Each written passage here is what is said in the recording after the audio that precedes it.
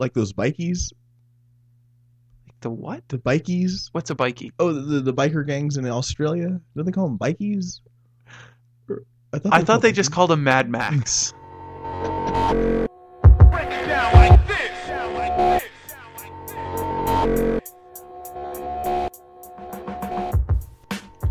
Hello, this is Samuel Hansen, and you are listening to Combinations and Permutations, episode 18.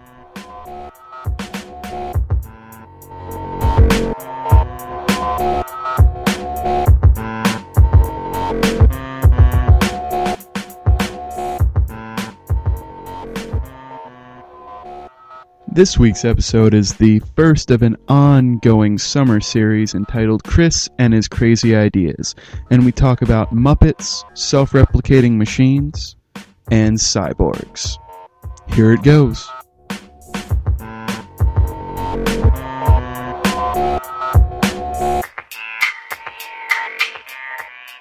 Hello and welcome to Combinations and Permutations, the math podcast that comes to you from UNLV, Central Desert Complex, Building 7, mailroom. I should really know the number of this room. Do you know the number of this room? It's mailroom number 1. It's not like we have multiple mailrooms in this building. Well, no, there's another mailroom. The men's bathroom. I thought I told you no puns. All right, you're right. I didn't know that was a pun. You're using a word for something else. Oh, shoot, you're right. Okay, yeah. All right, sorry. Okay. No puns. So, the punless Christopher Bates is my guest today, my only guest, because we are here on a campus recording this during summer vacation. Now, I'm here because I happen to be teaching during this session, and Chris is here because he's both tutoring and taking classes right now.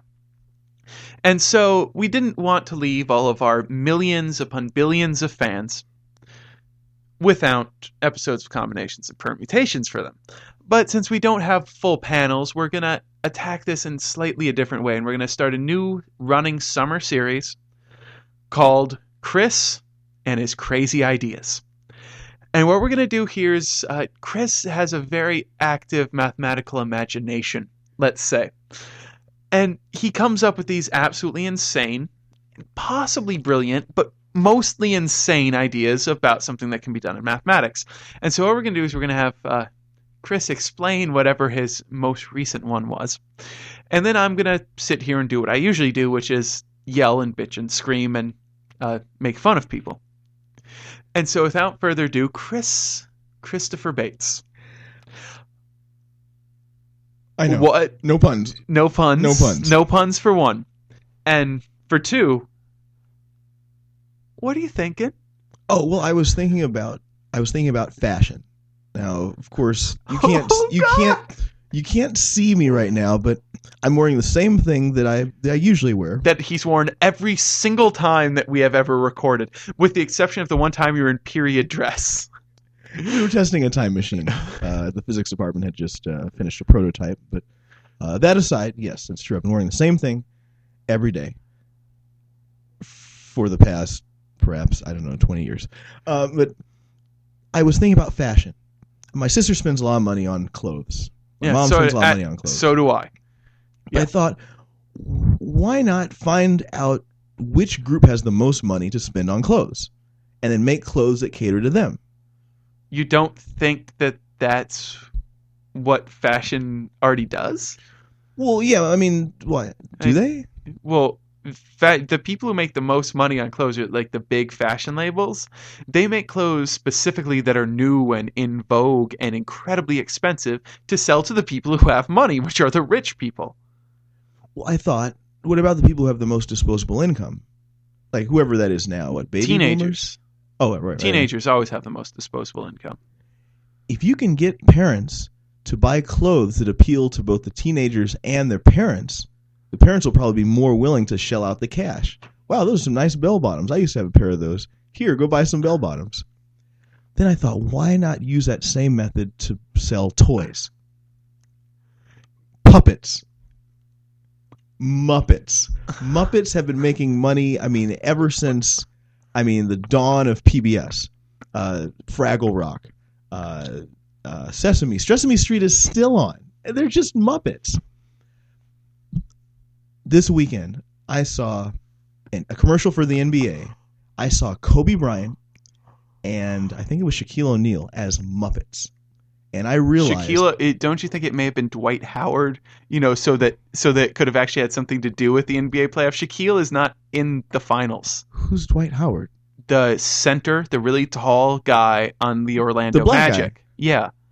Just a second. You just said the black guy in the NBA. That is not a good descriptor. Well, the tall one. Yeah. Once again, not a good descriptor. I thought it was Kobe. When I saw the commercial, Kobe makes sense because he's going to be playing in the finals. Dwight Howard also makes sense because he's going to be playing in the finals. Maybe it was Dwight Howard. I think it might. Okay, it could have been Dwight Howard, but I don't know what he looks like. The puppets looked identical, except one of them had a beard, so I thought it was like, what's the guy's the tall guy from the black guy from Cleveland something? LeBron? Yes, I think it was LeBron James because he had a beard. My God, man! Wait, so they had a LeBron James looking doll with a beard, and they had a Kobe Bryant looking doll with I think an earring or maybe a headband or something. Anyway, and I was like, with what? a beat up woman in the corner. No, she was in the trunk actually. I saw these Muppets on this commercial, and I realized people who are NBA fans are going to buy these Muppets like hotcakes. I mean, we could make all kinds of Muppets. I mean, there could be a P. Diddy Muppet. There could be a Kanye West Muppet. Imagine a Kanye West Muppet standing there next to a Mike Meyer Muppet, ever further, the Katrina thing. And the Kanye West Muppet's like, George Bush doesn't care about black Muppets. It would be priceless. Yeah, Muppets. Math. Where's the math? We're still a math podcast. Oh, math, right. Yeah, you were supposed to tell me your mathematical idea, not your most recent marketing genius idea. Oh, the fashion thing. Okay, well, the fashion thing was this. There's you know how computer screens are getting thinner and thinner. Yeah. And power supplies are getting smaller and smaller. So you're talking about maybe a very thin LCD on a shirt, which has already been done. Can you have like live content on it? Yeah. Can you hook up an EKG to your heart? And I'm sure you can. Because you could wear your pulse. You could have the pulse of your heart on your shirt, and then. Yeah, I mean, and these things you do realize are prohibitively expensive and probably not in manufacture, but I've seen them. And I mean, you have to wear a belt unit. I mean, because you need a computer to represent it on the screen. Represent something onto the screen. But yeah. I mean, anything like that, yeah. They could have them in hospitals, and, the nurses will walk by and they can check on a patient. They don't have to really... Or they can just keep on using the EKGs that they already have instead of wasting a bunch of money on a high-fashion shirt. It could be like a part of their smock that they wear, the gown or something, Like, why wear your... people talk about wearing your heart on your sleeve. Why not wear it on your chest? Okay, get to the math. Oh, no, that was it. Well, there was one last thing, and I don't know. I'm thinking I might require a lawyer to help walk through all the details for this. Okay. But I'm always worried about jaywalking. Okay. And I have trouble crossing the street against the signal. But when I look at the signal, it's a big red hand. Yeah. And I'm just waiting there for the white stick figure to come up, the white guy. So I'm like, well. Well, they use LEDs these days, so it looks kind of bluish at times too. Okay, well, so you're waiting for the Smurf to tell you to cross the road. I'm waiting for the Smurf to come up and tell me to cross the road. Meanwhile, the big red hand is up. So I'm thinking, if I could just get a big suit that looks like a big red hand, I could cross whenever I want. I could wear the suit and cross when the red hand is up. And when the blue Smurf is on or whatever, I can just take off the suit and cross, I mean, I am completely befuddled at this point. You have nonplussed me. I didn't even think that this was possible. What? It's a great loophole. Every other time you've called me up at odd hours when I'm not even in the state. You have called me with these overarching metaphysical math problems, and you give me Muppets and cosplay. Cosplay is very popular now. I with the know. anime and stuff. Yeah, I'm sure you're a furry. But don't you have something here for me? No, not really. I'm on vacation. Your brain is never on vacation, Chris. I know how you work. Yeah, you're right. All right. Well, there was one thing, Okay. and I know we talked about it a little bit. It was a while ago, actually. Okay. But we were talking about self-replicating robots. Okay. And I was curious about, well, I know these nano machines or whatever. Yeah, I mean, but let's deal in the macro world. Let's just refer to self-replicating robots. Let's not worry about the size. All right. So for these self-replicating robots, or machines, self-replicating machines. Yeah. I was curious, if there was an error or if they made a slight mistake in replicating themselves, could this lead to a type of evolution in terms of the machines? I mean, you can deal with some of that in cellular automata, and I mean, as I'm sure you're well aware, but also, I mean, just in regular automata as well. Cellular automata is a little bit better for modeling something with entropy. It depends on if you're talking a real world situation or a theoretical situation. Now, in the theoretical situation, a machine can't have an error unless you introduce some sort of random thing. And the whole idea of evolution, though, is, I mean, it's survival of the fittest. It's adaptations that help in the environment, that help whatever it is that's reproducing reproduce better. Now, in the theoretical world, I know that they've done some work with theoretical machines and introducing random variables, and it works. You can introduce something that causes evolution. They're called evolutionary algorithm or genetic algorithms. Now, there are these algorithms that have this slight random thing. I'm not too well versed. It'd be much better to have, say, Lucas in here. Lucas has done work on them. But from what I understand about them, is that you introduce some sort of random thing, and in that, or you have multiple things working at first, and then they kind of end up working together. It does end up giving you a better algorithm than you could have written in the beginning by yourself, because it's modifying itself in order to get the largest, accept the largest amount of data, something like that. Now, in the real world, though, I would be tempted to say that it probably wouldn't lead to something good, because depending on where the error is, so the error could be in either the physical or the software. Now, if it's in the physical and not in the software, even if there's that error, it won't be passed on to the next generation. Because self-replicating machines it's not necessarily the best term for them. They're not self-replicating. They're replicating machines from an internal diagram that has been put into storage that they are programmed to replicate. They're not programmed to replicate exactly them, except the whole idea is that they never make a mistake, and so they're always replicating themselves because they themselves are a mirror image of the original. Now, if it's software-based, it could probably cause a crash. And if it causes a crash, then it's not going to be able to replicate at all. Now, software one is one that I see it getting passed down, though, because on the software side, unless they all have a flash chip built in that has been flashed directly every time, and then they load from that flash into regular operating.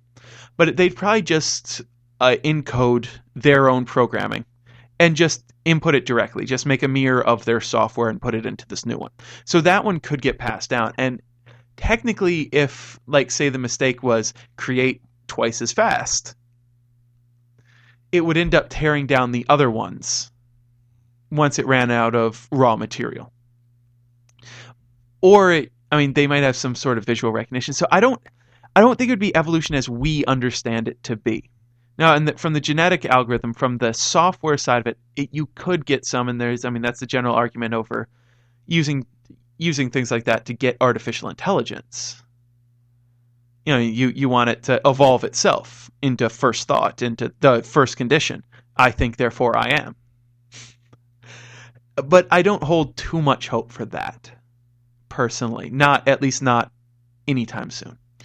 When you said raw materials, what are raw materials? Well, flash chips or no. Raw materials means the whole idea of a replicating machine is it's a machine that you can just put out there, just out into the world, and it has all the foundry and everything inside of it, so it can break everything down and reconstruct from base elements another copy of itself. Sounds incredibly complicated. I mean, to actually no implement. Fucking shit. It sounds. Of course, it's complicated. What do you think this is? Elementary school? We're talking about making machines that replicate themselves unendingly, which, by the way, is a really stupid idea. I was thinking about building like artificial cells, out of like non-organic materials, and they would be able to draw in energy from the environment on the molecular level, like the same way we breathe and take in, proteins and carbohydrates or whatever. But they could be released into like the water or something and just compete with other life forms. And why would we want to do that? To make transformers. Well, here's my idea. I mean, these self-replicating machines at say a small scale, maybe a few orders of magnitude larger than human or biological cells, but whatever size they are, I mean, they would draw in energy in a variety of forms from the environment, and because they're not organic, they might be more resilient when it comes to withstanding certain things that normally kill cells. Once again, why would we want to do that? To make transformers. How would that make us transformers? Transformers are intelligent alien beings. But if they're intelligent robots, they're not robots. I thought they kind of. I thought they sort were of. machines. Sort of. Well, yeah, that's true. I mean, I guess General Motors wasn't on that alien planet, so they couldn't have had like Grand Dams or anything. Well, no, but why would we want that? Why do we want to put out this thing that replicates itself, is indestructible, into our environment that we've already screwed with so much that we might not be able to survive? Shouldn't we worry about, I mean, I understand this is a very speciest and xenophobic, well, not xenophobic, it's speciest and it's not ethnocentric, it's a human-centric way of viewing this. Shouldn't we worry about making sure that we survive? Well, I mean, we're humans so far have been concerned about, tailoring the environment to themselves, Yeah, and that was a bit of a mistake. And some people are now starting to worry about the future of the world for their children. We're trying to make the world a better place for our offspring. Why not make our offspring better for the future, like more fit? Yeah, of course, we do plan on doing things like that. I mean, not necessarily the green freaks, but the people like me. I mean, for any Bruce Sterling fans out there, I'm a very dedicated machinist. That means nothing to anyone unless they've read the Schismatrix. I just realized, and I love the idea of tailoring ourselves using using genetic the things that we've learned about genetically engineering us to be better fit to survive. That's great. I mean, that's less of a machinist, but I'm actually a lot more interested in the idea of implants and interfaces and machines and things that we can put into our bodies to make us better fit. Like Lobot. Exactly like Lobot. Right. Yeah, exactly like Lobot. Lobot was fantastic. I mean, he had that big thing around the back of his head. He was looking pretty awesome. The eye lobes. And he was a cyborg. I like the idea of being a cyborg. Do you think they had a union? Well, I figure he's doing all this menial work or whatever. He wasn't doing. He was Lando's not even personal assistant. He was Lando's VP. He had other people doing his bitch work for him.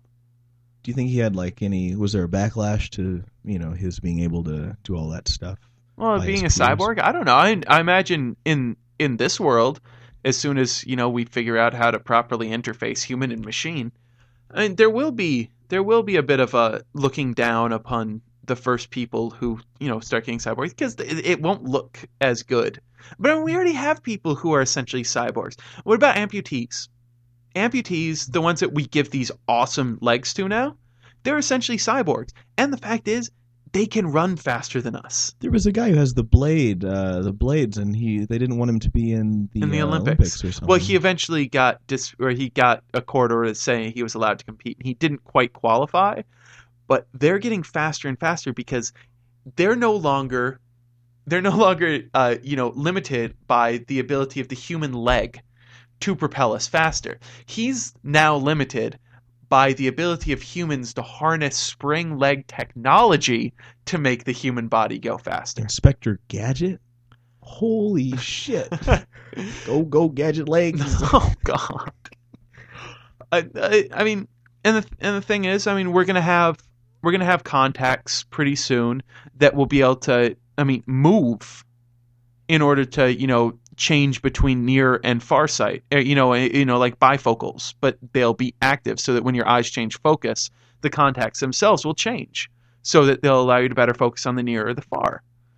We're getting to the point where we might be able to pretty soon be able to pop chips into the ears of deaf people, into the eyes of blind people, and they'll start to be able to see and hear again.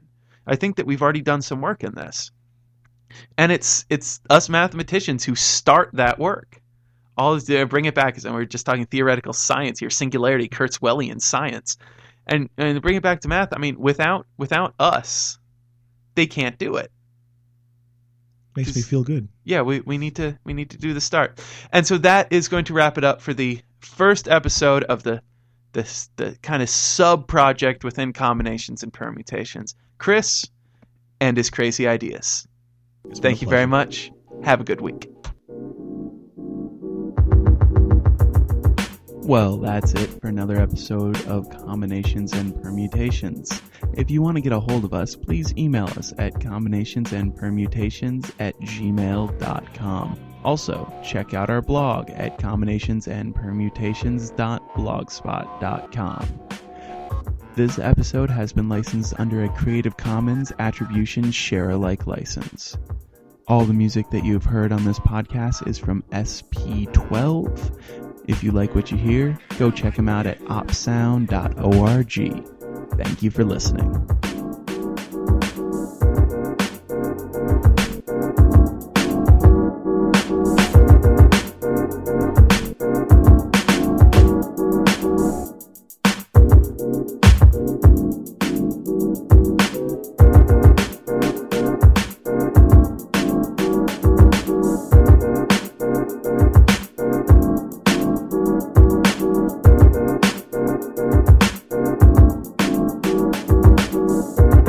Like this.